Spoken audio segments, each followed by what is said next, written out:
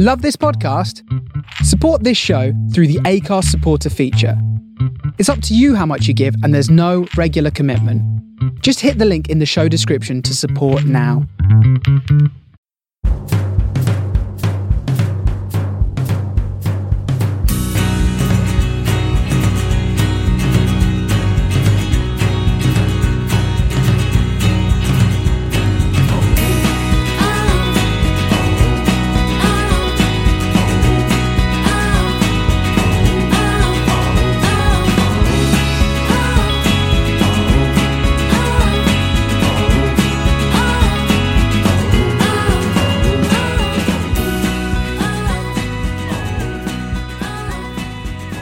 Hello, good evening, welcome to a very special edition of Man on the Post. I'm your host, Chris. With me this week, I have got, from the Sunday show, I've got Dave, who has sadly let him down on the WhatsApp group today with not being able to use a blind. No, come on, Chris, let's not start this off on a bad foot. I thought you were very brave coming back once you'd figured out how to open it, asking how to close it again. Yeah, I still couldn't figure it out. But then my wife came in and did it in seconds, so... Yeah, no more blind chat, please. No, that's very fair enough. And also, we've got one of the... Oh, in fact, I've got the only member of the Football Fives podcast that still follows me on Twitter. We've got David Hardrick here, who is here to discuss his new book about Bobby Robson. How you doing, David? Yeah, not bad at all, mate. Not bad at all. How are you? Grand, thank you very much. What is your book called? Silver Linings. All about specifically Bobby Robson's time in charge of England and everything that came with it. Okay, so some listeners will know yourself, and some people that follow us on Twitter will know yourself because I think Football Fives sort of is where you sort of do your podcast, but you also do quite a lot of England podcasts, don't you? So this is obviously quite a big thing for you.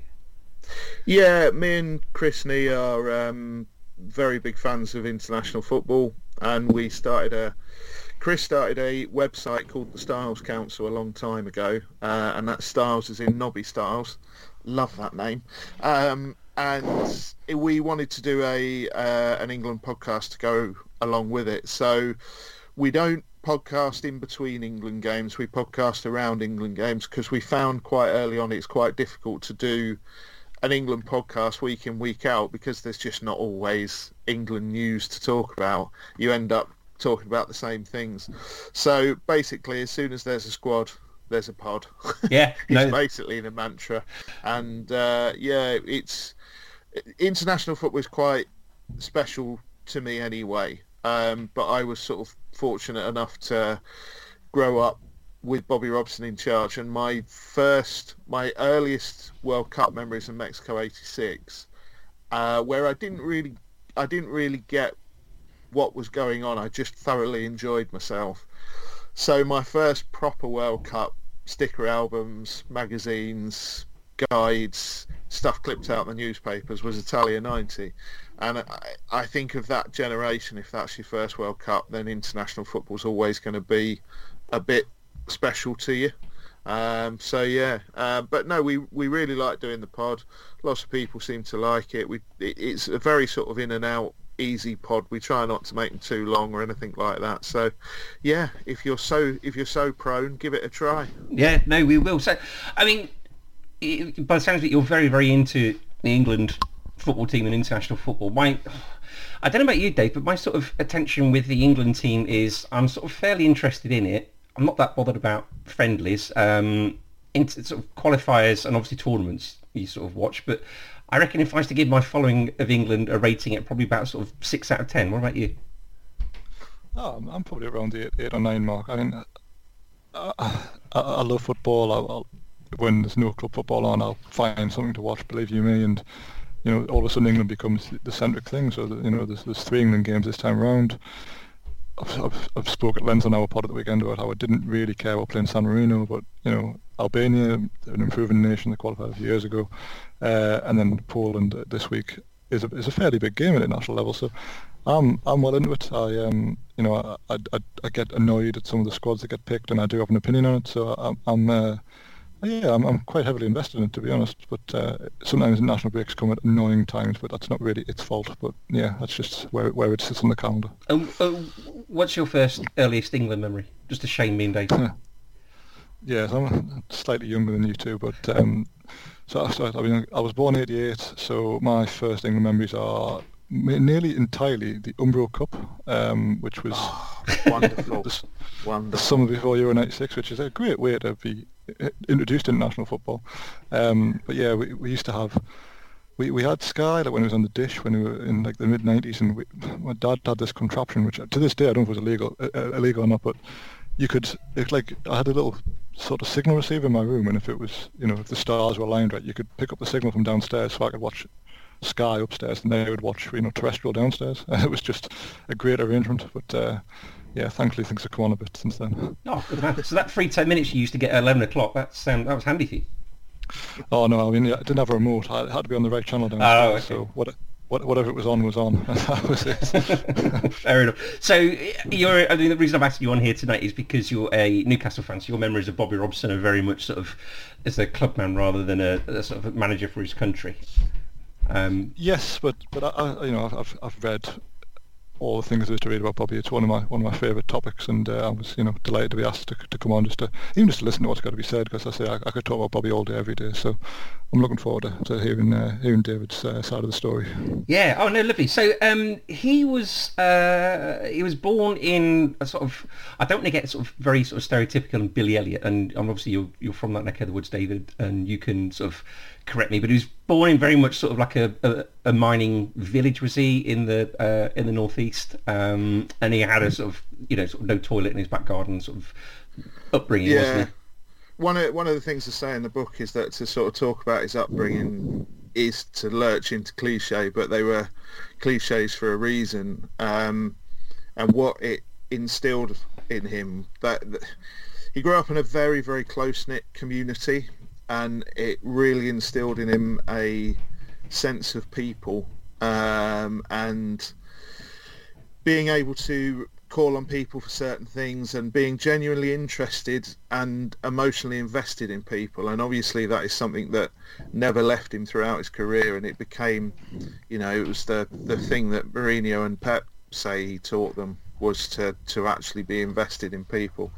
And his upbringing, the thing was, he was a really talented sportsman. He was a very, very good cricketer, but always had a ball at his feet.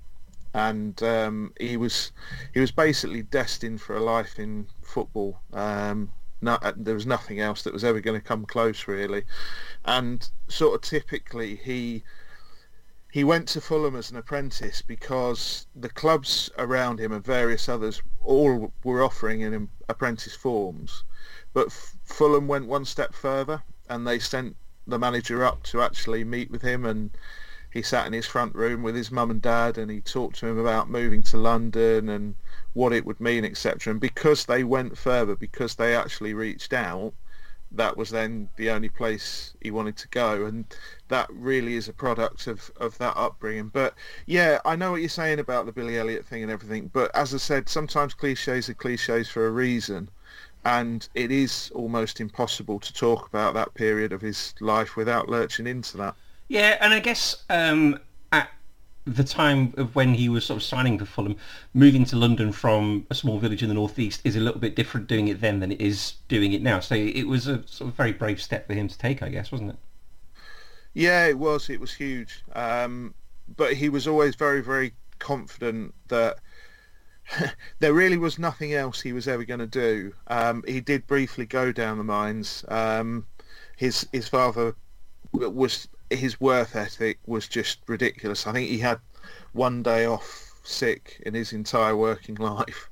And Bobby really was sort of interested in the job of work. He wanted to work. He enjoyed the work. That's what got him through the sort of very worst periods of his life going forward, was always being able to throw himself into the work.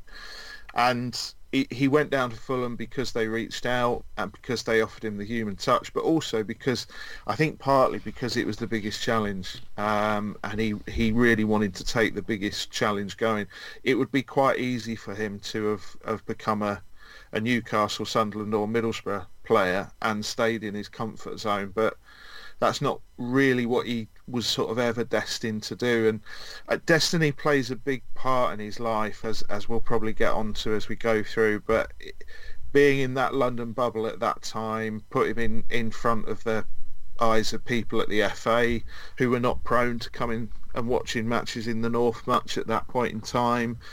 It gave him an opportunity at a club where he could learn an awful lot about the coaching side of the game from really early on. It put him in the shop window for a move to West Brom, which got him England caps and various other things. So, yeah, it was a big step, but he was absolutely vindicated in doing it. Did he regret never playing for Newcastle? No, because he really loved his time with Fulham. It ended in sort of very deep acrimony. He took over as manager and ended up getting summarily sacked because he couldn't save them from an impossible relegation, basically. And he only found out he was sacked by walking by a newspaper stand on the way home. But when he was at Fulham the first time, he left to go to West Brom because he had a slight falling out with a few people there who, well, not a falling out, but he wanted to take a bigger challenge, and he went to West Brom, who were a bigger side at the time. He was playing with Don Howe, who that became one of his life's great friendships, and he got into that England side, and that was everything to him. You know, that was everything he wanted. Him and Don Howe were taken under Walter Winterbottom's wing a little bit, who was National Director of Coaching and England manager, and they were given sort of their very first steps into potential coaching and managerial careers ahead of them. And then he got to go back to Fulham, and he thoroughly enjoyed his time there till the end.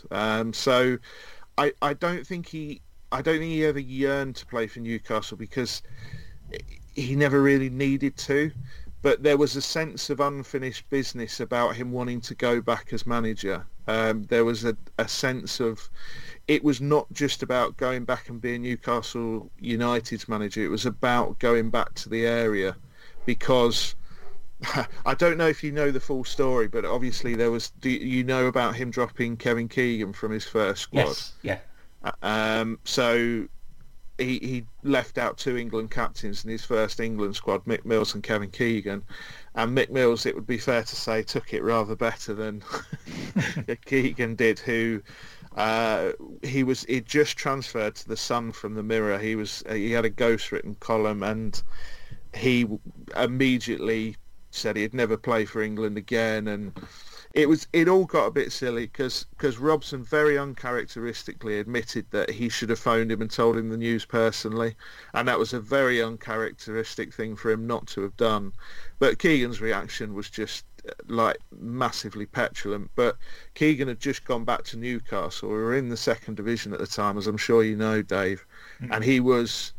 I mean, it was an unbelievable signing for them, wasn't it? He really was like God tier, wasn't he? He was. No, he really had no right to be playing at that in that team, certainly at the level they were at the time. And Robson left him out, and he went back up to watch a Newcastle game and try and keep an eye on Keegan, even though he'd said he'd never play again. And he got booed and he got spat at by Newcastle fans, and it was pretty grim. It was pretty grim. So there was a sense for him of going back and righting that wrong as a manager, I think, in the end. Which is, I didn't know that until today. I did some research on him about the fact he did drop Keegan for his first squad, and like we were sort of saying, I think pre-record, like, you know, I'd always got this image of him being some sort of jocular, sort of avuncular uncle or something. But that's quite a ruthless streak, isn't it? Yeah, the book. The one thing I would say about the book is not a hagiography. He did have a side to him that he could turn. He could certainly be spiky when he needed to be spiky, and he did make big decisions. And he had a bit of the devil about him as well, because like this sort of avuncular image. The first squad, he drops two England captains, and that was massive at the time, because if you were a former England captain, that's sort of almost guaranteed you did things on your own terms. And Keegan had been captain. Mick Mills had to take over for the 1982 World Cup because of Keegan's injury. So he was literally dropping the two incumbents of the armband, which is quite extraordinary.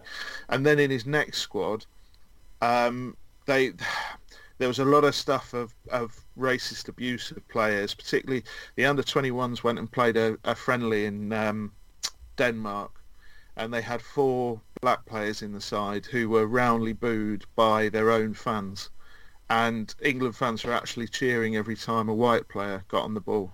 So Bobby Robson's next squad, he picked 6 black players. First time anybody had ever done it, and he knew exactly what the reaction would be, and he didn't care. And he went out to the press and said, you need to understand, if the 11 best English footballers were black, that would be my football team. So if you don't like it, lump it. So he was no soft touch. You know, he really was no soft touch. And I think that sort of, that ideal of him comes from because he did care about people. So when you see the interviews, when you read about, you know, the stuff around Gaza and various other people, when you hear people talk about Bobby Robson, they always say the same things. And that's because he did care, but he cared enough to stand up to people when they needed it too. Is that ring familiar with anything that he did at Newcastle, Dave? I mean, it was a very different time by the time he was up here as manager, but he had a spiky side, and as you say, he wasn't afraid to make the big decisions if he needed to. I don't think you last as a manager as long as he did without having that streak in you anyway. So it's one thing being playful in front of the cameras, whatever else you want to say. But I think when the going got tough, he wasn't afraid to dish it out. I mean, you can ask probably Jermaine Jenas after he chipped a penalty over the bar in a friendly. Yeah. The treatment he got, which was 100% deserved. But that what happened to him after that then? He just got bollocked. Oh, okay. So did he get dropped or? Well, I think there's an image of him sat sort of left behind in the dugout while Bobby's seeing the rest of the team, and Jenas was left on the sort of the naughty step, if you like. I can't remember the exact words that were used, but I don't think Bobby was particularly impressed with. I don't know if you remember the penalty, but it was a pathetic Panenka attempt that sailed well over the crossbar in a friendly against Chelsea out in, I want to say Bangkok. It was somewhere hot anyway. So the players had obviously put in, I think it was probably 120 minutes for a 0-0 draw, and they went to pens, and Jenas just did this horrendous penalty. And Bobby was not pleased, to say the least. No, I remember him losing his rag a little bit with Nasser Hussain on TV once, because Nasser Hussain was talking about the fact that sometimes you can't tell if you've hit the ball when it's about sort of cricketers not walking when they're giving out, and Nasser saying to, well, sometimes you just don't know, and Bobby Robson was absolutely adamant that if you've hit the ball, you know whether to walk or not, and it was a little bit sort of throwback to sort of old school values, as it were. Yeah, he did have a lot of that in him, and which makes it ironic that he suffered probably the worst piece of cheating in football history, or the most infamous piece of cheating in football history. And he was, I think, listen, he wasn't exactly Mourinho. He wasn't going in there throwing his weight around the dressing room. But even when he was at Barcelona, if you read around that time, he would dig his heels in if he felt he needed to and the time was right. And it's part and parcel of being a good manager, in my humble opinion. It's about knowing when to do it, isn't it? And it's certainly the one thing that was old school about him. He was very, this doesn't leave the dressing room. So he would carpet players for their performance after the game, and then go out and do a press conference where he said they thought they played absolutely fine. You know, he was. I think that's why the players loved him, because they knew where the boundaries were, but they also knew he wasn't going to go out there and chuck them under the bus. Yeah. A la Mourinho, a la Lampard. So he, after managing Fulham, he managed Ipswich, where he won the FA Cup and UEFA Cup, and then England offered him the chance to be the manager, and I think Ipswich offered him some sort of 10-year contract or something to stay. Then he dropped Keegan, but he didn't qualify for the Euros in 1984, did he? And he offered to resign, but I think the FA wanted Brian Clough to take over, so they sort of refused the chance of him resigning, which seems sort of in retrospect some sort of sliding doors moment for both Clough and for Robson.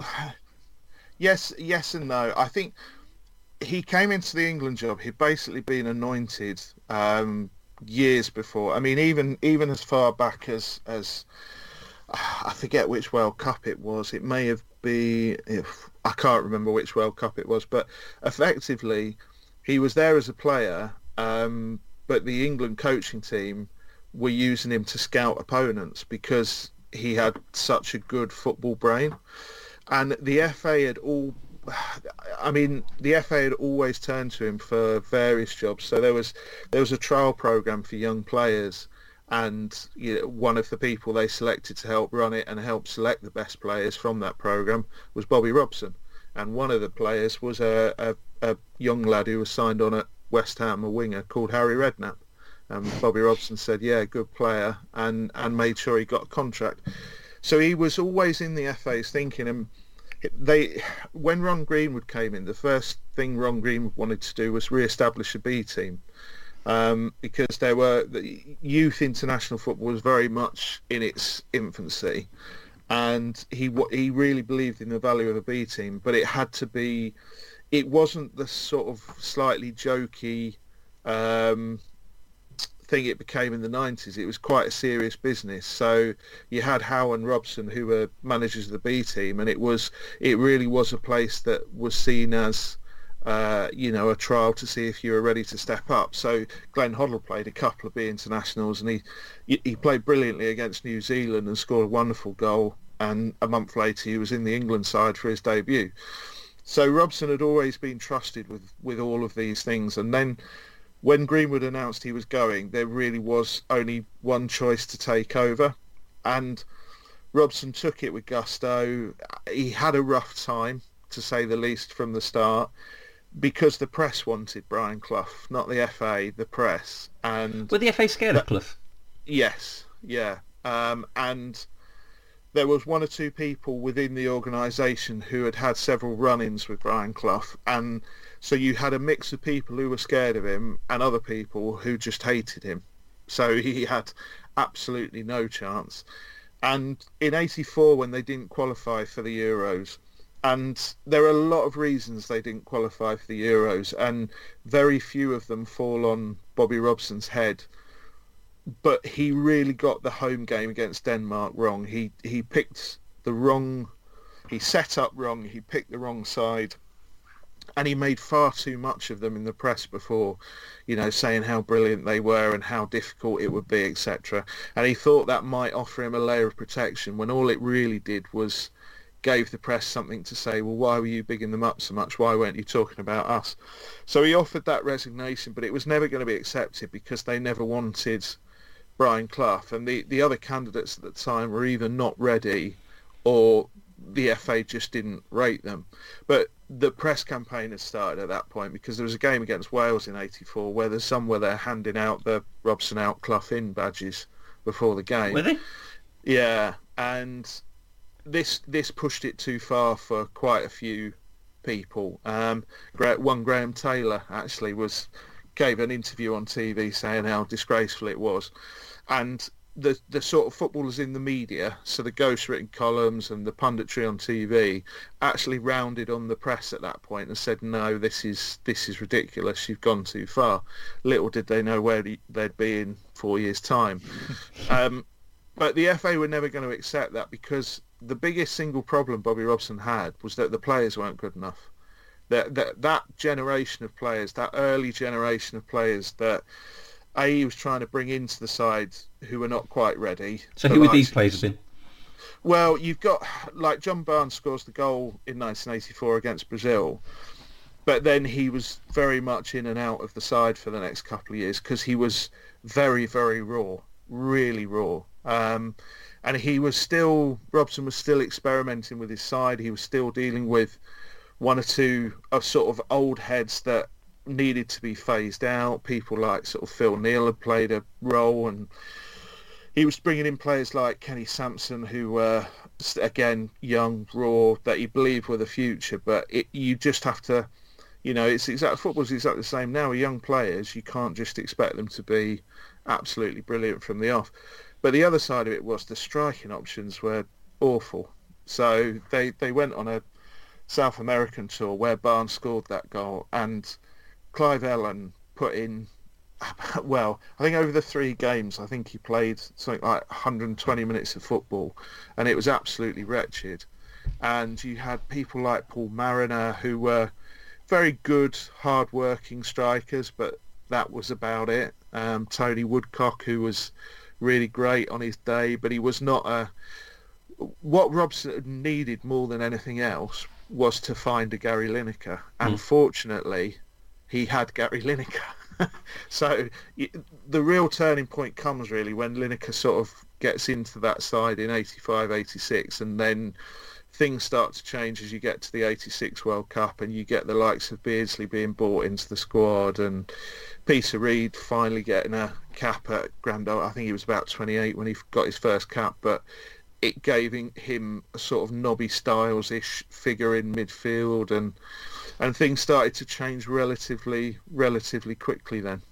Yeah, because they got to the World Cup in 86, and like you said, this is like the first World Cup we both remember. So I kind of vaguely remember them struggling for the first 2 games. So they lost to Portugal and drew in Morocco. I think the first England game I probably remember is the Poland game where Gary Lineker scores his hat-trick. So after the first 2 games, were the knives out for him again? Or yeah, very much so, very, very much so. The first game, everything went wrong in that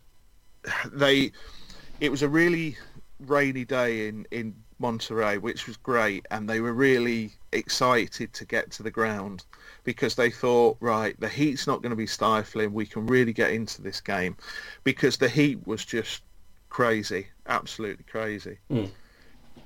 Literally, as the coach pulled up, the cloud cover broke, and it became, in the space of an hour, like just the temperature was just insane. And because it had rained, the humidity was up, and they just wilted, basically. They just wilted.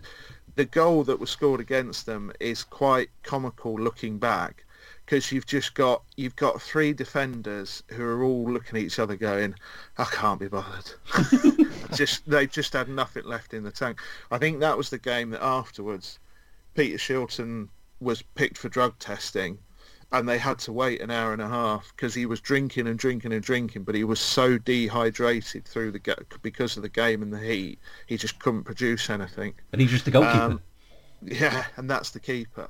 So they then adjusted slightly for the next game, and it went even worse. And England were rotten in that game, and Ray Wilkins gets sent off, and they really had to turn it round. And in Terry Fenwick's autobiography, he says he had this big I am Spartacus moment and called a team meeting. So it's wrong. The meeting took place, but it was, you read various accounts of it and what happened, but they basically Robson called them together and basically had a clear the air meeting and said, right, you've got an hour. I want you to get everything off your chest. And what Robson was really, really good at was knowing how he was going to fix a problem and what he wanted to do, but making it feel like it was your idea. So he had already decided what he was going to do and how he was going to change it, but he let them have a rant and a rave. And they went into the next game and they got the goal early, which made a massive difference. And Lineker was sharp and on form. And yeah, they got through. And the change round was just immediate. You know, the sort of the mood in the camp and everything, all these sort of unquantifiable things that you hear people talk about, just literally changed in the course of 90 minutes. And they were just on the absolute crest of a wave at that point. And then it's the Paraguay game next, isn't it? Yeah, did he drop Hateley for Beardsley as well? Yeah. Well, Beardsley was sensational, and Lineker and Beardsley just clicked immediately. And the next game, Paraguay were just, I mean, they were absolutely brutal. Beardsley's goal, his first England goal, comes when Gary Lineker's off the pitch, because off the ball, one of the Paraguayan defenders just essentially elbows him clean in the throat, and he couldn't breathe. I mean, they were really worried about him at one point. Ends up coming back on and scores the third. But again, they'd managed to turn things around in the last group game, and then the first knockout game, they'd got through a different type of game. You know, they got through a real proper battle, a real real knives drawn gunfight. So, yeah, it was going into that Argentina game, everything felt like it could be going England's way. Yeah, and we get to the quarterfinals, don't we? Of course, they come up against the greatest player who's ever played football, Diego Maradona. I want to ask you about this, because I'll ask both of you about this, because I'm wondering if the pair of you have contrasting fortunes. It's contrasting views. Sorry. I remember this game. Obviously, you do, David, as well. I remember for a long time afterwards, really, really, really not liking Maradona, just because of the hand of God. And it's like the line in The Simpsons where Lisa was sort of ranting about some cause or something she was into that episode. And Homer said, "Don't worry, Lisa, I used to believe in things too." And when I was young, you sort of felt blatantly cheated, and I sort of disliked him for a long time afterwards. And it was only towards maybe the sort of end of his career, maybe even when it was as late as managing Argentina in 2010, I sort of started to sort of warm to him, because, you know, you're sort of old with kids and you don't sort of feel the need to be so angry anymore. David, is that sort of the same for you? And Dave, because you're a bit different, do you not get that sort of anger towards Maradona that maybe your older fans have? I'm really interested in Dave's view on this before I offer mine. I can't stand him. And as you say, I didn't live through this, but I am the biggest stickler for rules, and anyone who, you know, actively breaks them and is happy about it, I just think, you know, it really, really riles me up. So I've never liked him. I've never fawned over him as the greatest footballer of all time, because to me, he has blighted his entire legacy by cheating quite blatantly. And I think Bobby put it as, we were beaten by the hand of a rascal. Yeah, which is a very polite way of putting it. That was fabulous. But I mean, let's be honest. I also blame Peter Shilton very slightly for being outjumped by a 5'6" man. But that's probably an argument for another day. Yeah.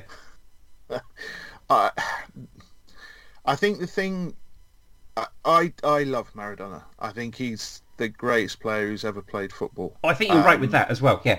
Even during the times I didn't like him, I still thought that as well. I think it's impossible for me to make a sort of an argument in like just a couple of minutes as to why, but I think if you look into his history, certainly there are a lot of reasons why he was as he was in early life, middle life and later life. And there are a lot of reasons why he punched that ball into the net. I think I go into it in much more detail in the book, but I think if you look at the Argentinian feeling towards England because of the Falklands and the build up to that game and how much animosity there was, it's not surprising that they were so desperate to win. And I think when you have the only way to describe England to Argentina at the time was an enemy. I think when you have an enemy and you get one over on them to that degree. So let's be honest, the fact that he's punched the ball into the net with his hand is even better for them. That could not have worked out better. You know, so the thing is, he said it was the hand of God, but the goal he scores after that is genuinely touched by God. Well, so you have to say, yeah, it was the hand of a rascal, etc., etc. But the talent of the man was just off the charts. On that, sorry, Chris. On that second goal, obviously it is a brilliant goal, but I just can't believe Peter Reid doesn't half him. Like, what? I've seen it so many times, and every time I stick a foot out, I would think, why wouldn't you just take him down? Like, Well, Peter Reid's been asked that question himself, and he says the simple truth was he just didn't think he could get there. He thought if he lunges in here, he's going to be gone. And Terry Fenwick had got a yellow card earlier in the game and was worried about just wiping him out. Terry Butcher couldn't get there. He was just physically couldn't get there because of the way Maradona was dribbling the ball. And they played a friendly against England in 1981, and Maradona goes on an absolutely brilliant dribble, quite similar, and he tries to bend it round Shilton, and he just misses the target, and that was in his mind. So he set up to place it into the same spot across Shilton, and actually just took the touch to roll it past him and take him out of the game.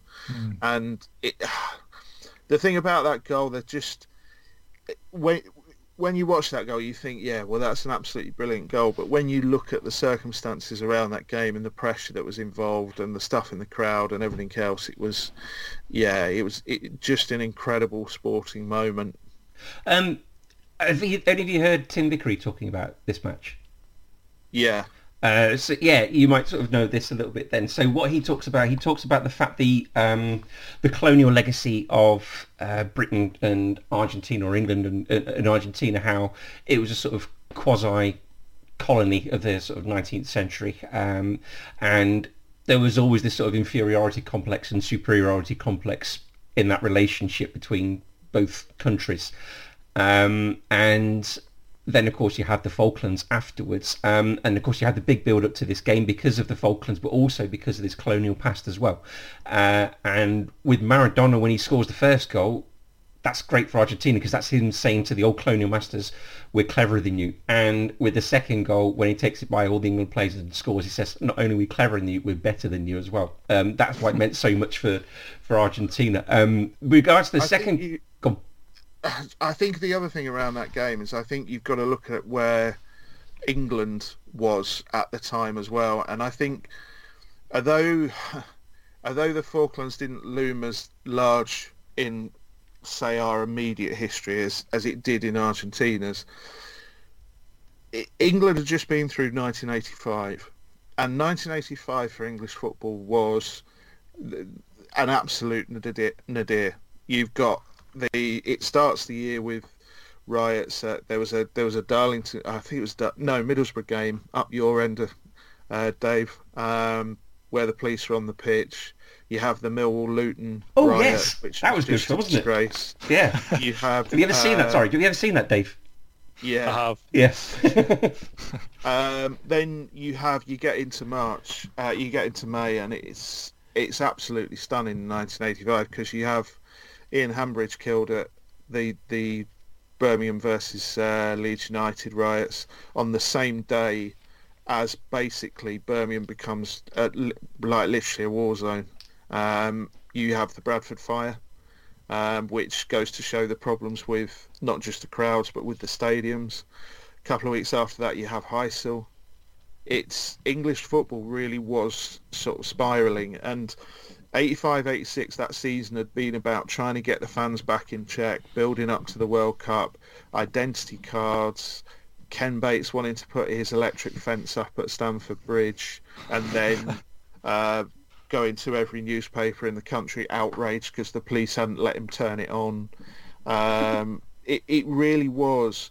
English football was just in a terrible place, and this World Cup became a little bit of a beacon of hope because England's fans were pretty well behaved, and then they're drawn against Argentina, and fate puts them against Argentina, and the whole game was like a powder keg. It really, really was like a powder keg, and the fact that Maradona scores that goal, and the fact that Argentina win on the day, and the fact there wasn't just the worst riot you've ever seen in your life afterwards is actually pretty miraculous, if truth be told.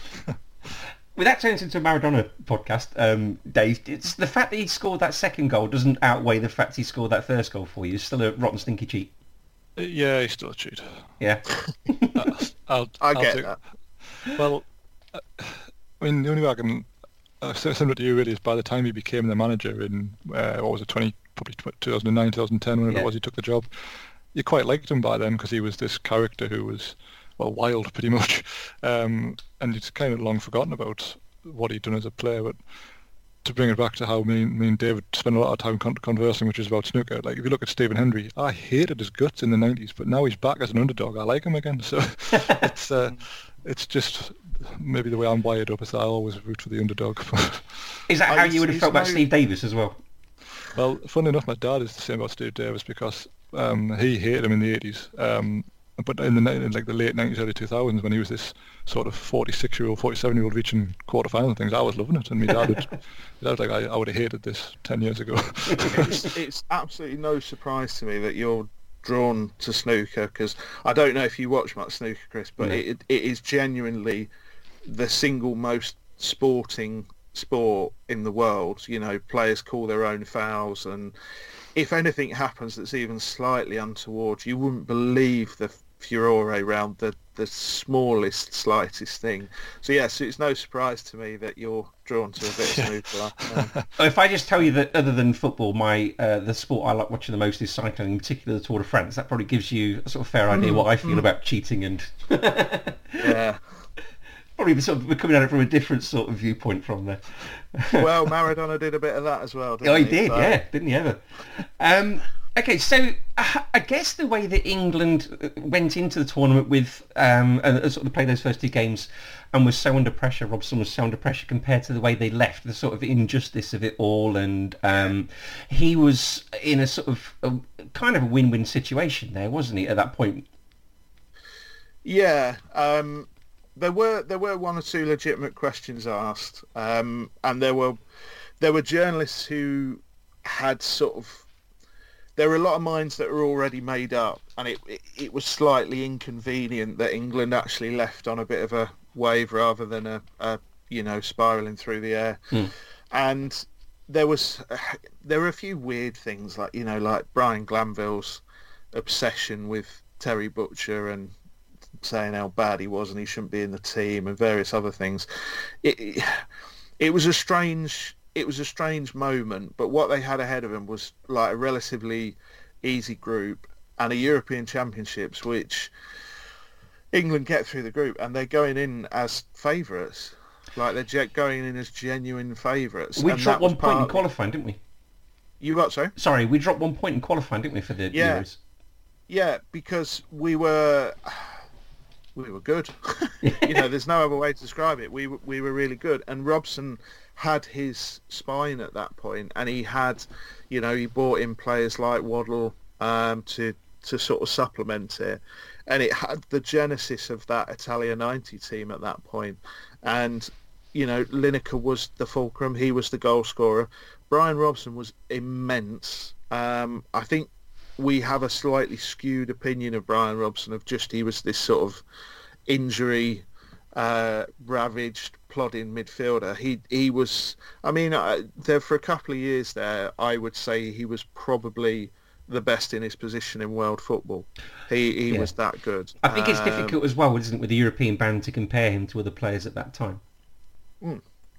Yeah, that's precisely it. The European ban was something that Robson himself thought really held his team back. He felt that without the European ban, they probably would have won Italia 90. Okay. Now, that's a different conversation, and we might touch on it a bit, but I'm not totally sure that's the case, if I'm honest. But they certainly go into Euro 88 as genuine favourites. So what went wrong then? And was it Robson's fault? It was a whole myriad of things, really. I think the first thing you would say he did wrong is he stuck by a couple of people who were waning at that point. Hoddle was up waning. Sampson was, he was still reliable, but he was, anybody with even a modicum of pace was burning by him. Was it his error that led to the Ray Houghton goal? Well, the Ray Houghton goal is a proper curate's egg of a goal, because the entirety of the back four makes an individual mistake. So it's Samson gets the headlines because it's his slice clearance, but if you go back and watch it, every single one of them makes a mistake. But they lost Terry Butcher to a broken leg before the tournament, and Butcher was just so integral to how that team defended. And that left him with Adams and Mark Wright, who are both extraordinarily young and shouldn't have been played together in truth. You had Lineker, who was really very, very ill, very, very ill. And he didn't know it at the time, but he was struggling for tiredness. And it was that bad that he asked not to play in the final game because he was literally struggling to get out of bed. And Robson basically forced him to, because he said, if you don't play, it's setting an example to others. Now, a week later, when Lineker was in hospital, Robson made a point of going, and he apologised profusely, and he felt guilty about that the rest of his career. But you had Chris Waddle, who was one of England's major creative talents, who had had a hernia in the season, and he'd not looked after himself, to say the least, when he was coming back from that. Like 2 days after the operation, he was in a room with another footballer, a young footballer, a non-league footballer, I think, that somehow they knew each other. And they'd just by luck, they'd ended up in the hospital room together. 2 days after a hernia, could barely walk. And they were in London, in central London. They were 2 streets away from Madame Tussauds. So they decided to sneak out of the hospital, still in hospital gowns, etc., and go for a wander around Madame Tussauds. And they both nearly collapsed. And then there's all these various factors just built up to just a sort of crushing disappointment. You had Barnes and Beardsley, who were the other two who really, really underperformed. And that was because they were coming off the back of an absolutely epic season with Liverpool, where they'd both, essentially, I think they'd both missed about 120 minutes of football over the season or something. And it just been, I mean, that's one of the great Liverpool sides, I think, isn't it, as well, that era. So, yeah, it was a whole number of things. And he got his tactics wrong in the first game, Robson, as well, because he made Ireland just all Ireland knew they had to do was basically stop the wingers and drop deep and give them England no space. So what you would call that in modern parlance is they just played a low block and England couldn't break it down.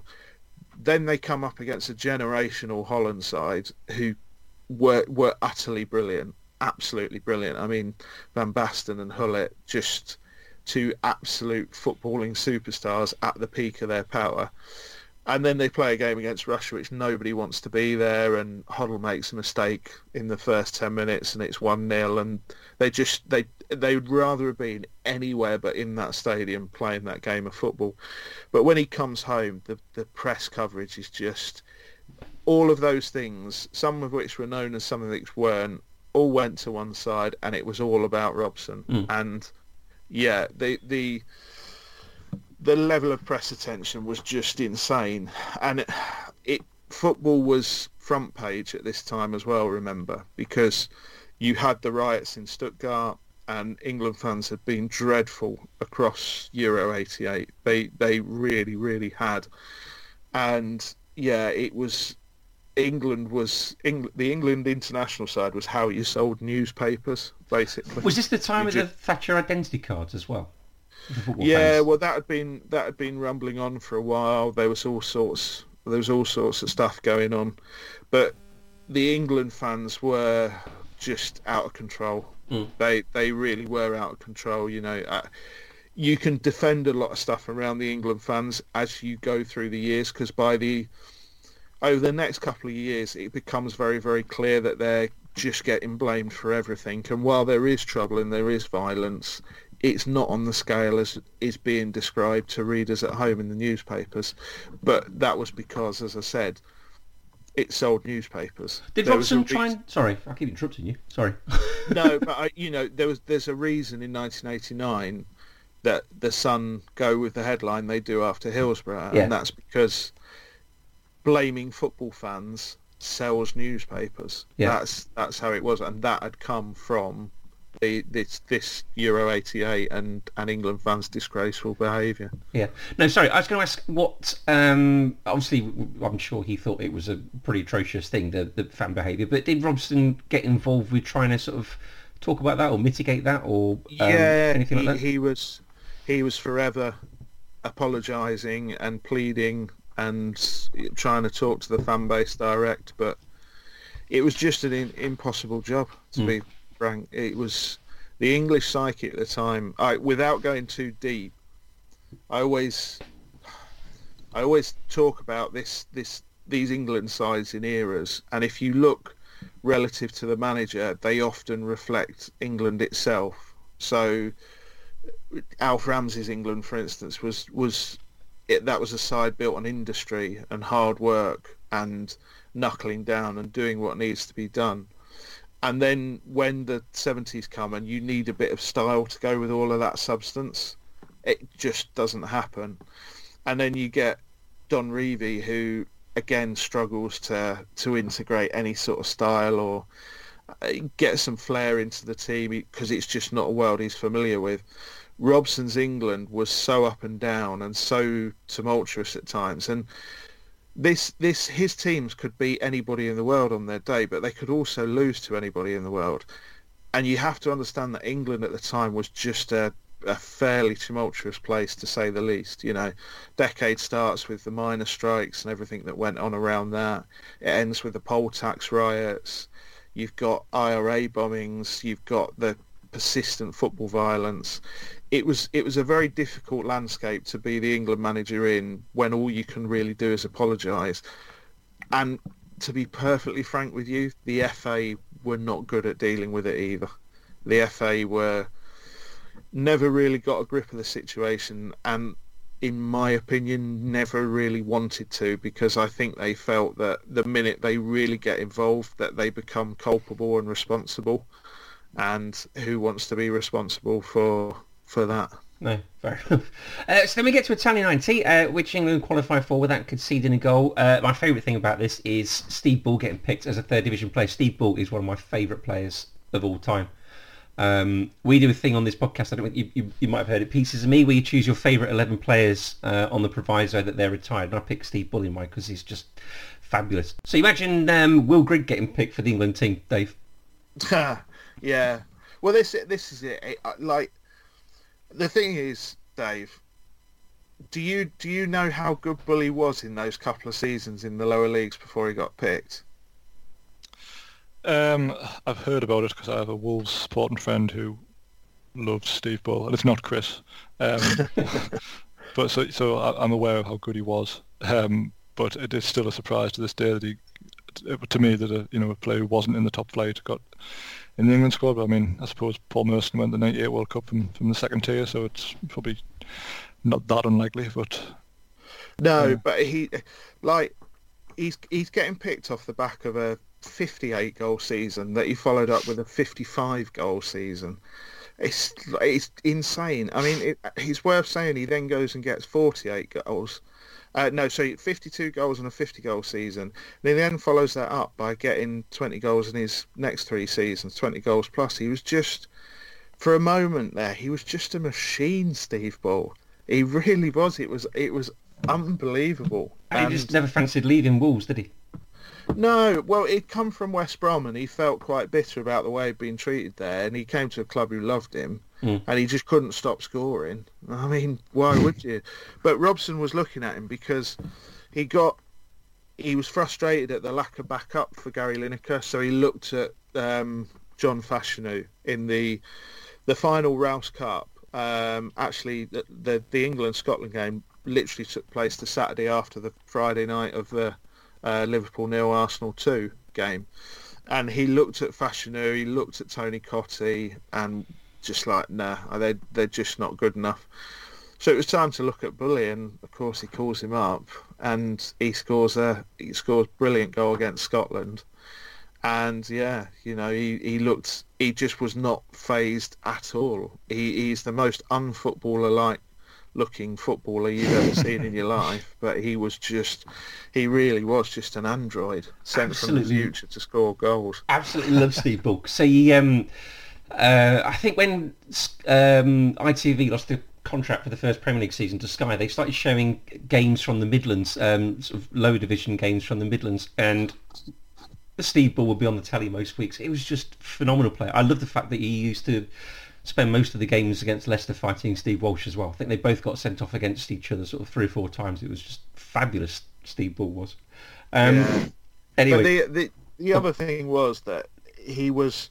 Robson at the time, his relationship with the press had deteriorated to the point where he had sort of decided he was going to make his decisions and he didn't care what anybody thought of him. And there was actually a bit of a sort of backlash to him picking Bull at first, a bit of a very sort of sniffy outrage to it. And part of me thinks he probably wanted that because there was a game at the end of 1988, England, basically the FA were offered too much money to go and play a friendly against Saudi Arabia. And it was an absolute nothing game. Nobody wanted to go. Nottingham Forest pulled all their players out. I think Arsenal pulled all their players out. And England go, and it's just awful. It was a 1-1 draw. And the press coverage, the reaction to it was... You can't even... I mean, it's difficult to say to somebody now who we know how despicable our media can be, but you had, for instance, like The Sun running a 4-page Robson out special where they've got loads of people just saying he's rubbish and he needs to go. They've got Bernard Manning and Stan Boardman's 10 favourite Bobby Robson jokes. It's just extraordinary... And you've got, of course, the Mirror with "In the Name of Allah, Please Go" back page, which is quite incredible, really, looking at it now and looking at it then. And Robson really had lost it at this point because the following year, all the stuff comes out about his mistress, and there's another woman who is alleging she's had an affair with him, and his. I didn't know this was this. He's playing away. Yeah. Oh yeah, he was no angel. He had to admit to a discretion with a woman. Lady Elsie stood by him, but there was another woman who basically completely fabricated the story in league with the Mirror. That she claimed she was going to write a salacious tell-all book, and you'll be unsurprised to know that the book has never appeared at any point. Her husband claims she'd kept a diary of it all and sex on Robson's desk and all this sort of stuff. And the thing was, there was a germ of a story that was true and that really affected his family life, as you would expect. But then it was blown up into this other thing as well. And then when you get to 1990... all of that gets brought back up again just before they're going out to the World Cup, because it's at that point that the woman who basically made everything up then goes back to the Mirror because obviously she wants another few £1,000 with a load more salacious details, which again were just a complete fabrication. And you've got all of that building, then you've got the fact that he's leaving and the news is slowly leaking out because people in the FA, let's be honest, they couldn't hold water. So that was all dribbling out. And he has to, eventually, they have to make a statement. And they fly out to 1990. But on the day they're flying out, he has to give a press conference. And the press conference is extraordinary, absolutely extraordinary, because he marches in there. Robson is absolutely furious because there's just been a load of lies about this mistress. There's been a load of lies about his resignation, saying that he essentially threw his resignation in few people's faces and said he was going straight away, that he handed over a brown envelope with his resignation letter in it and all this sort of stuff. And it's just all lies, to the point where in the conference he says, like, if anyone can produce this resignation letter, I'll donate £1 million to charity. Because he'd never actually written it. He'd just come to a formal agreement with PSV, and the FA were happy to cancel his contract on conclusion of the World Cup. And this press conference, everybody's scrambling in. He calls the press hooligans, which is a massively loaded term at that point in time. And he stomps off to the World Cup a pretty unhappy man, and you can imagine what the press coverage was like. It was just it's going back and doing the research for this and reading a lot of that stuff was pretty extraordinary. You're thinking, I know times were different, but I genuinely don't know how they got away with this. And so their mood wouldn't have been helped by the fact that we were in the sort of Group F, group of death, weren't we, with sort of Ireland, Holland and Egypt. And those first two games against Holland and Ireland, they were terrible games, weren't they? They were awful. I disagree there. Oh, go on. I disagree there. I think the Ireland game was terrible, but it was terrible by design. Ireland knew England really wanted to beat them after Euro '88, and England froze a little bit in the headlights, to be perfectly honest with you. And again, Ireland got themselves into a low block. But you got to understand that that was only a draw because there was a horrendous mistake by Steve McMahon just after coming on as a sub that lets the Irish in for the equaliser. Ireland didn't offer much at all in that game, and England should have had a penalty as well, a fairly cut and dried penalty that would have put them 2-0 up. So it was a dreadful game. I wouldn't argue the point on that one, but the performance against Holland was a, if you want to talk about sliding doors moments, that's where Robson brings in the sweeper system, which was his idea. It was never the players' idea, and the players have all, said that story was absolute nonsense. Was this Mark Wright playing at sweeper, was it? Yeah. And England were another level to what they had been at Euro '88. They not only took on the Dutch on their own terms, England should have won that game. They had 2 goals disallowed. We had a couple of chances we were really unlucky on. And that's the game that, more so than the Czechoslovakia friendly at Wembley, which was Gazza's real sort of, that was his real entrance into international football. I know he scored against Albania, but that was just a crazy cameo off the bench. But that Czechoslovakia game, he really was Gazza. But this was Gazza on the world stage, and he just absolutely loved that game. There's a really good moment where Ruud Gullit is trying to get by him, and Gazza just goes straight through him and then snarls over the top of them because he's just got so much confidence. He's just so full of it. And did that come from Bobby believing in him? Did it? Yeah. Oh yeah.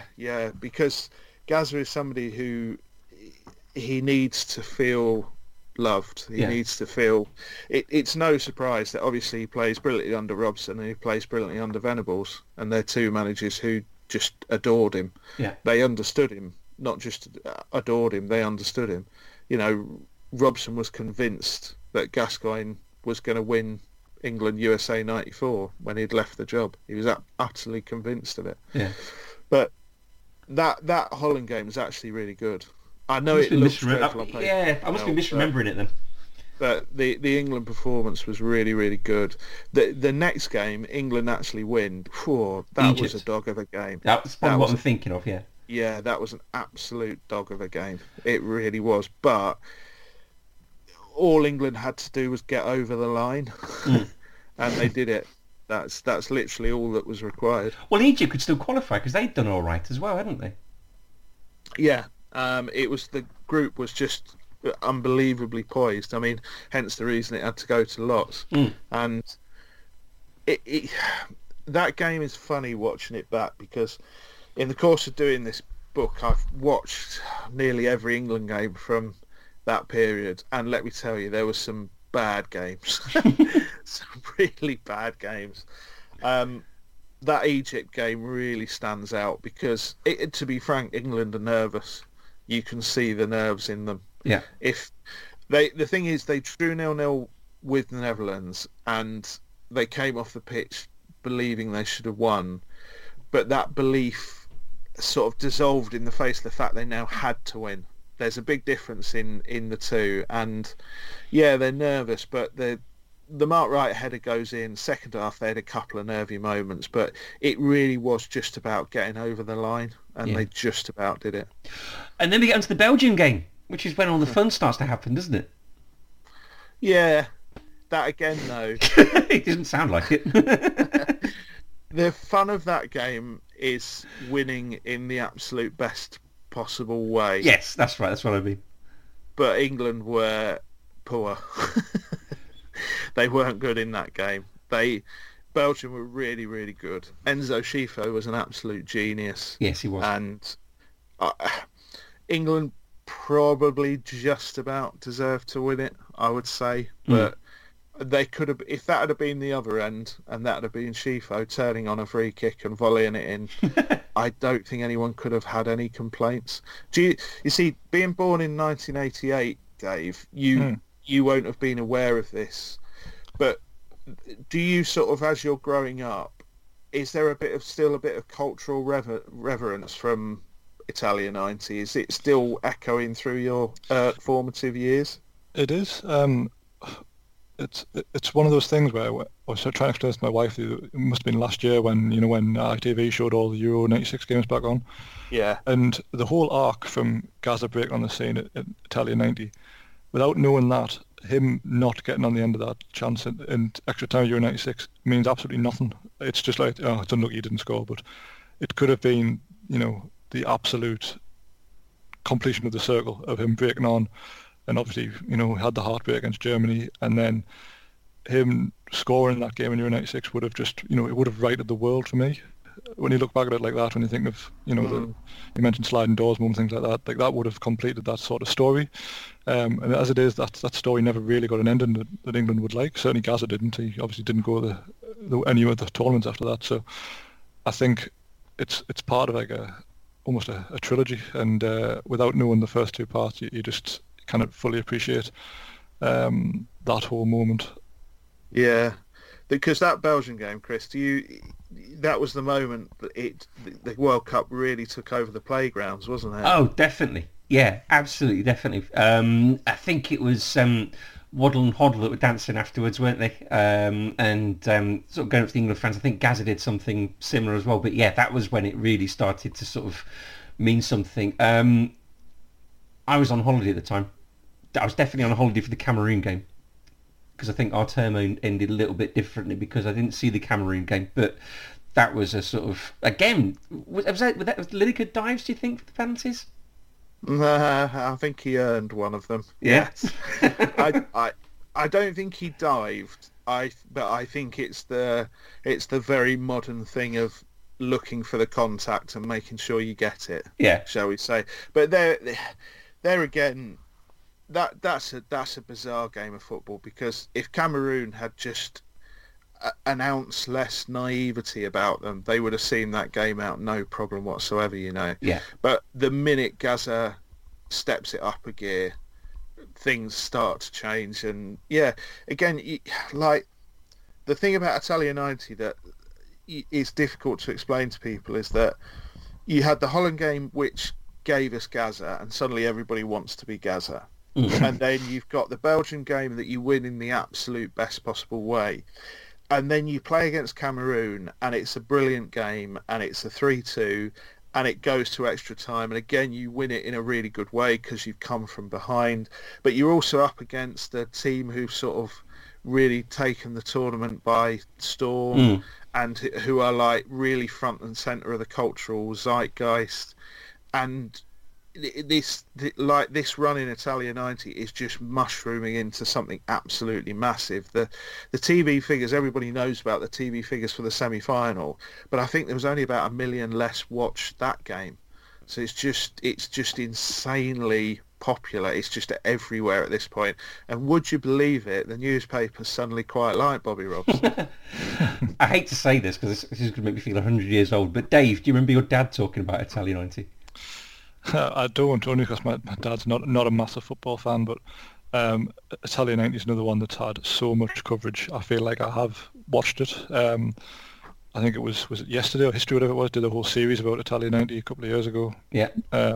Which, again, there's some absolutely brilliant programs to put out around the tournament, around that sort of time. So, yeah, I mean, that Cameroon match, you feel like that was a very Englandy performance, and that It's type of match you look at and think, England will win that, and all of a sudden end up being behind, and then for once we actually, came back and got through it, which isn't always the case with England. Certainly hasn't been over the years. So it's nice to hear that it's not always failure for us, but it's definitely a tournament where if you speak to anyone probably of your ages would say that it's the tournament that's made you fall in love with football, or maybe reasserted your love of football. The whole World Cup, it would be fair to say, it was a pretty stinky World Cup. Yes.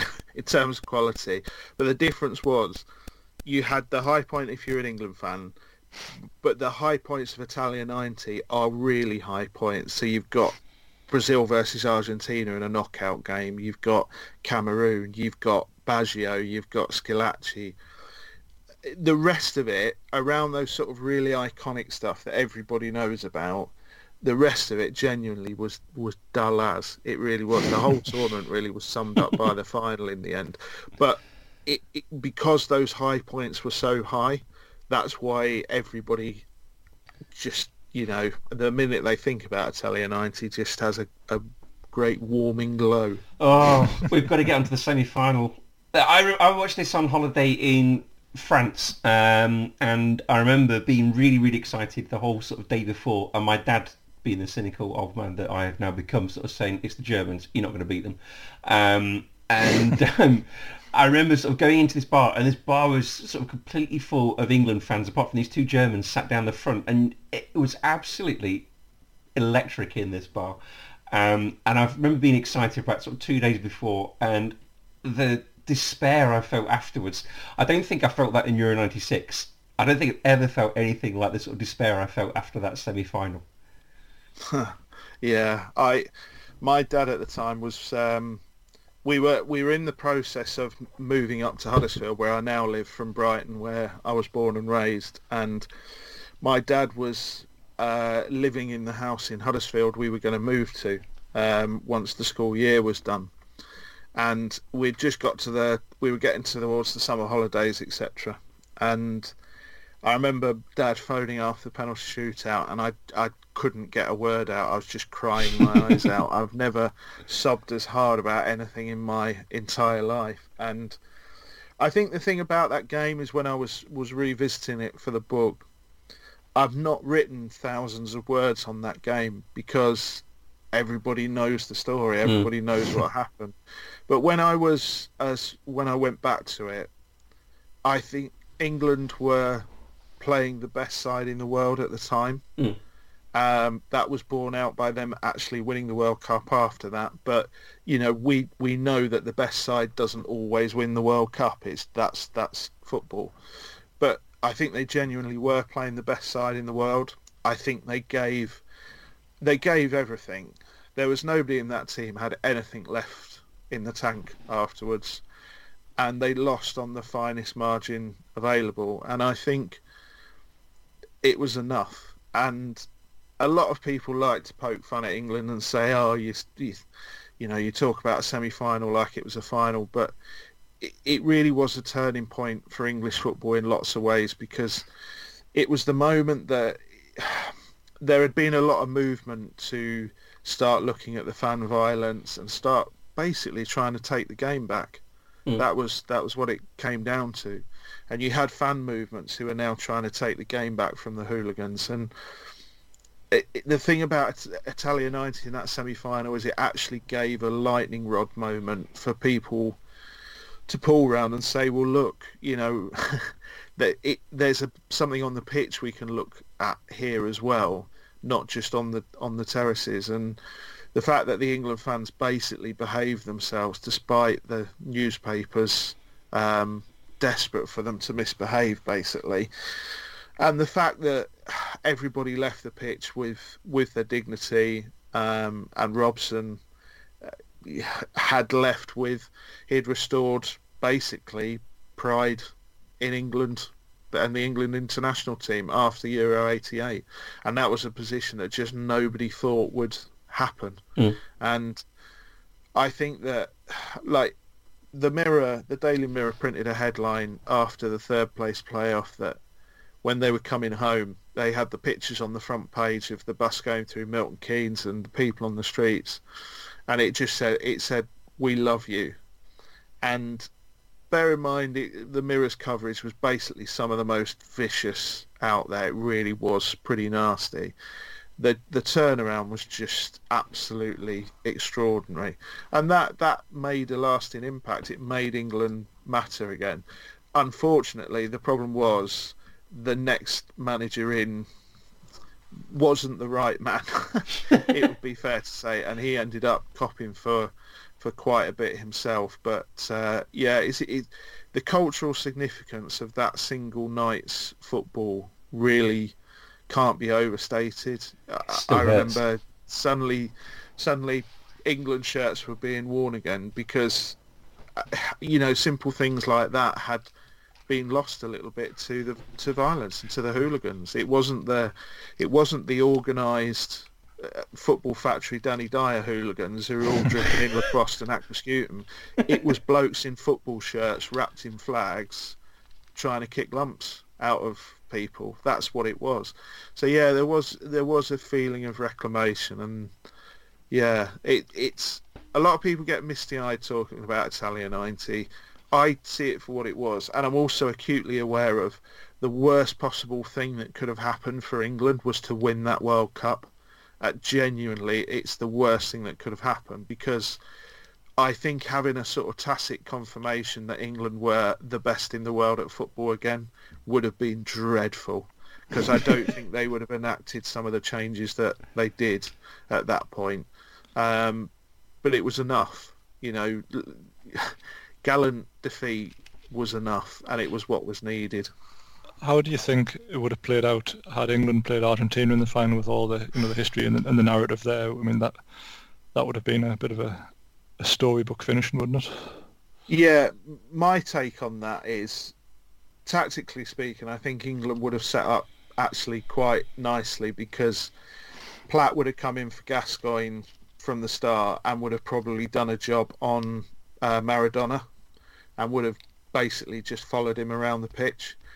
And Argentina weren't great by any states. They really weren't great. And I think England would have probably niggled them a little bit. He had a poor tournament as well, hadn't he, Maradona?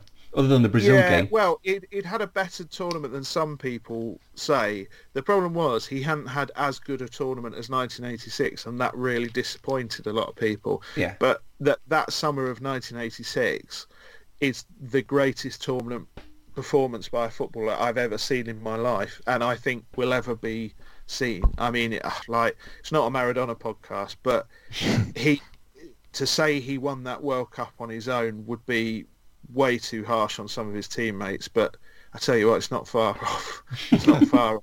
And because he couldn't repeat that, people went, "Oh, right, he had a bad tournament." But they forget about things like, the through ball to Canizia in the Brazil game is just otherworldly, absolutely otherworldly. But yeah, I have a sneaking suspicion if England had got through, they would have won that game. But I'm absolutely certain it's the worst thing that could have happened. Do you think that his legacy is emboldened a little bit because we didn't win the World Cup? Because, like you say, we're a nation of glorious losers, aren't we? So if we'd won the World Cup, would his reputation be a whole lot different than the sort of glorious loss that we had? Yeah, yes and no. I think in a funny sort of way, Dave is almost better placed to talk about this than me, because his reputation took a kicking while he was with England, and while he left on a high, there was still, you can't just shake off 6 years of bad press, which is what he'd had.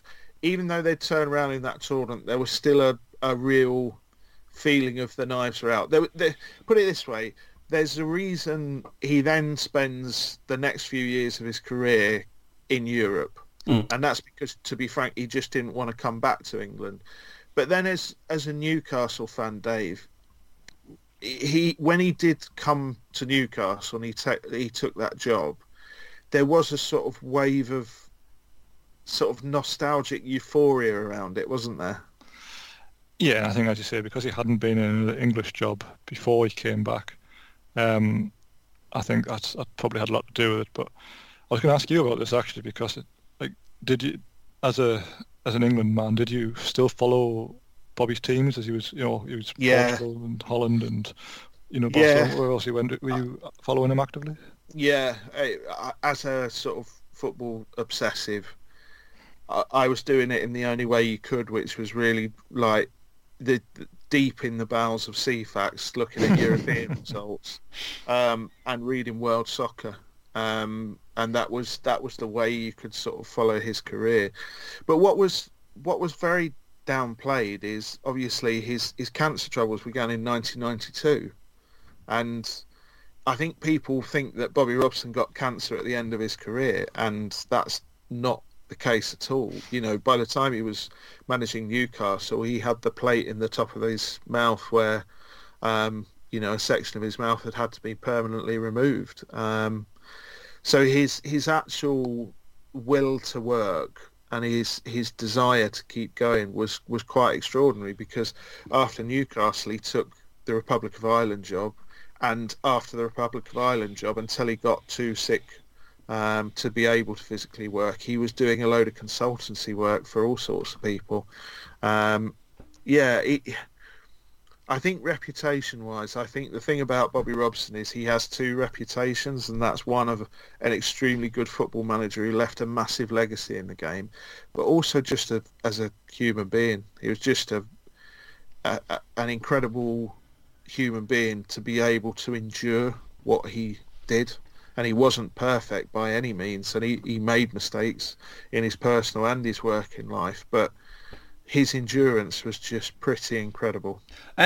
I asked Emma's too well to come on this podcast, but I did ask her about from a Barcelona point of view, and she did sort of send me a WhatsApp, and it says all you have to know from a Barcelona view is that if you mention Bobby's name and people still smile, that man is still revered in Barcelona to this day, and he always will be. He signed Ronaldo. That alone gives him legend status on top of everything else. So, like you're saying, still sort of warmly remembered. Dave, as a Newcastle fan, because I think, did he take over after Hullett, and the first game was the 8-0, wasn't it, against Sheffield Wednesday?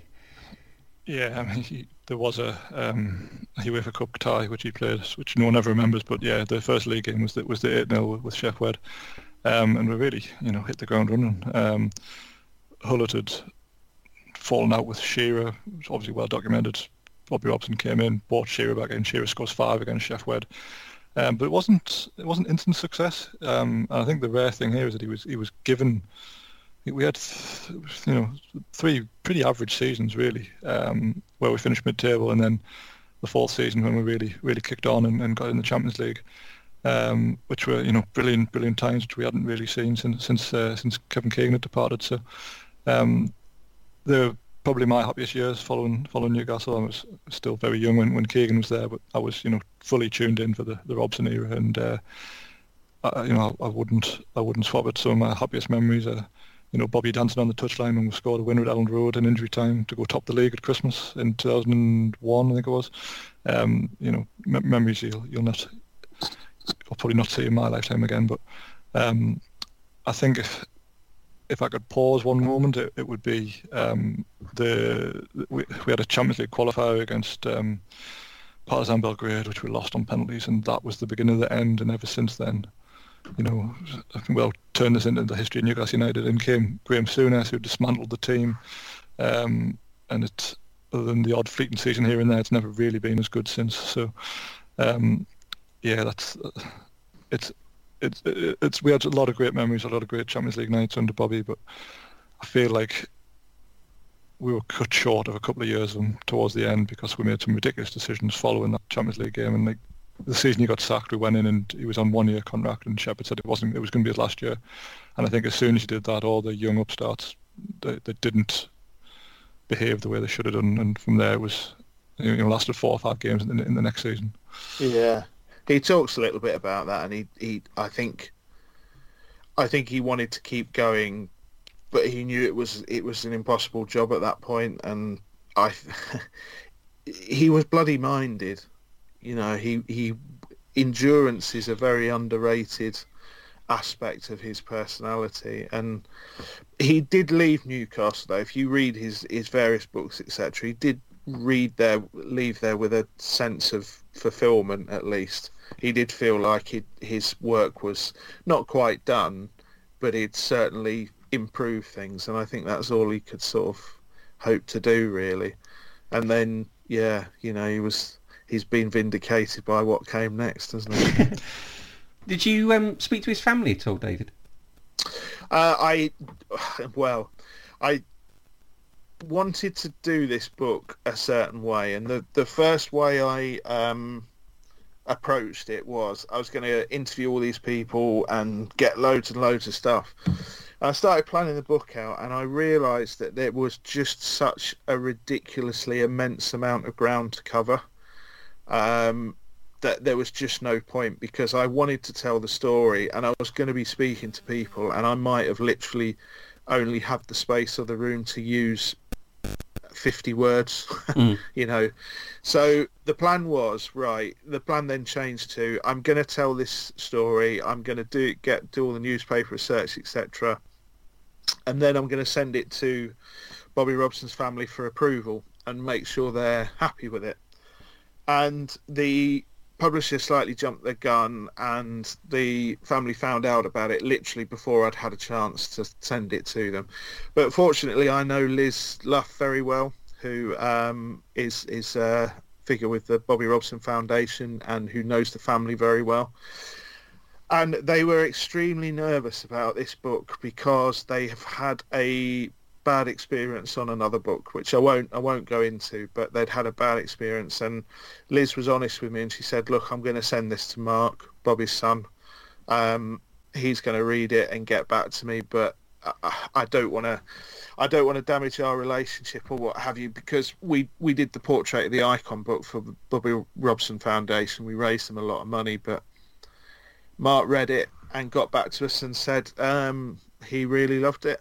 Oh, really loved it. And I had taken the time to basically mark a couple of places that he might want to read carefully, which was essentially the stuff around the mistresses and the stuff that came out in the papers. And it came back without a single note on it. So I was really pleased with that. Yeah, to say the least. I was really pleased with that. And they've been really supportive. They've tweeted about it a couple of times, and hopefully we've got a couple of things lined up in the future when the whole world hasn't got a cough.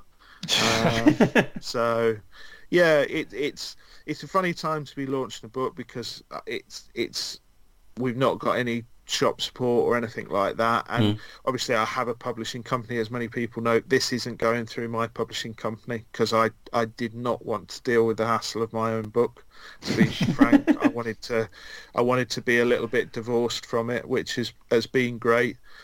But yeah, to have that feedback from Mark and from Liz, who read some and said she really enjoyed it, and I've had a couple of other people who've read it early. I got a very nice email from Rob Smythe at the weekend, which was good. But you got to understand, this book has been sort of about 12 years in the making.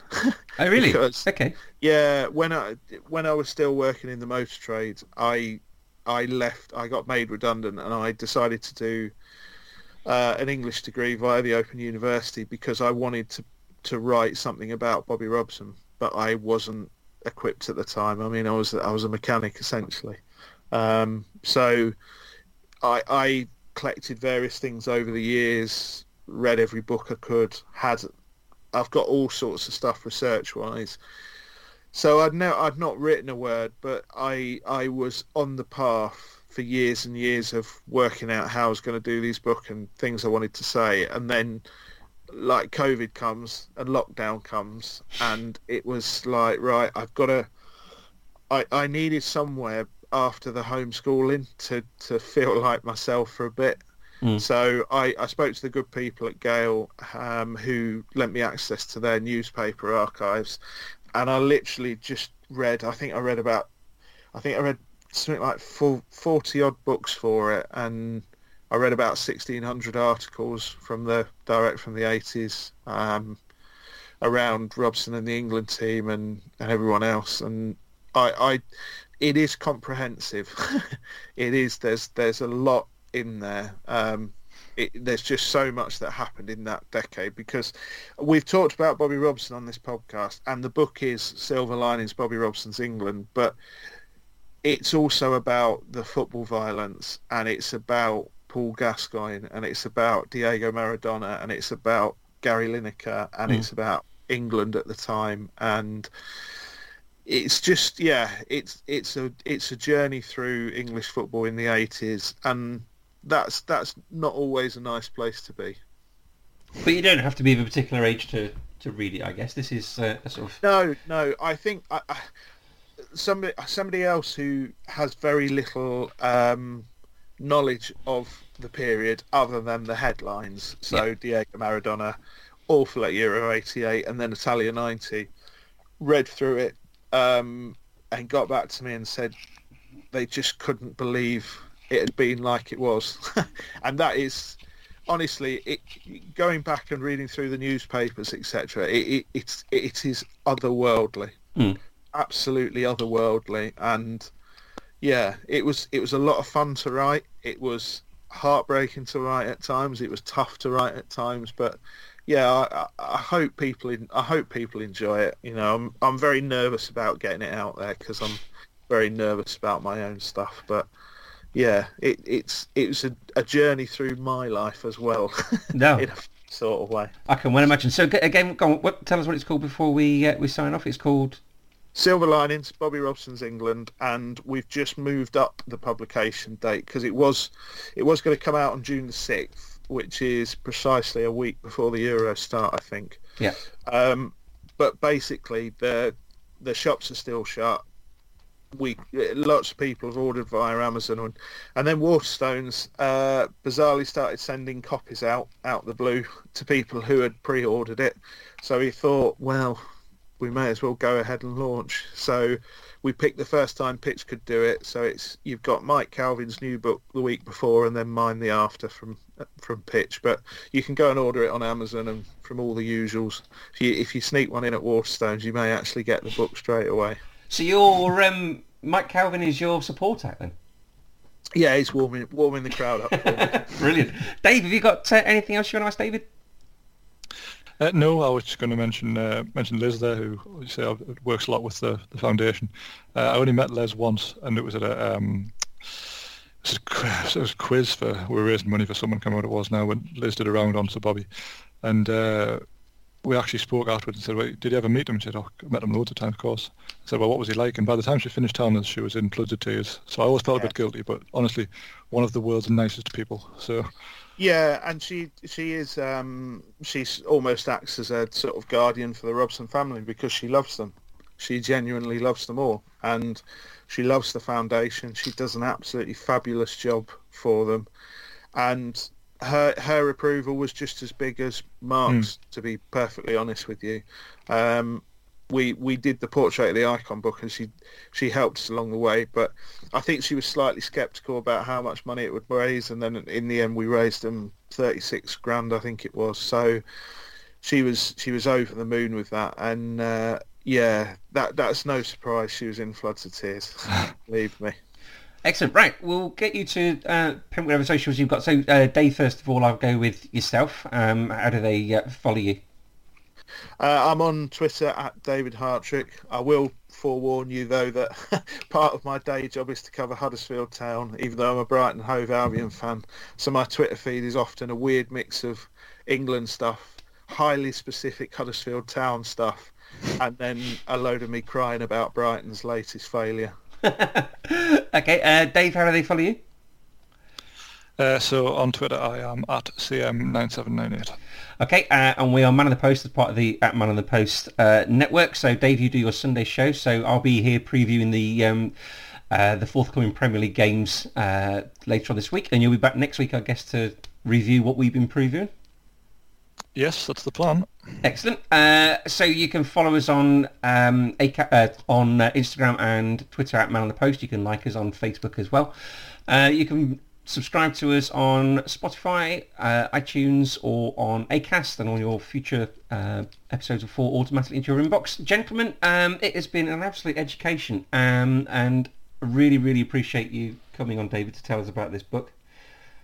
No problem. Thanks for having me. Yeah, no problem. And always remember to keep your man on the post.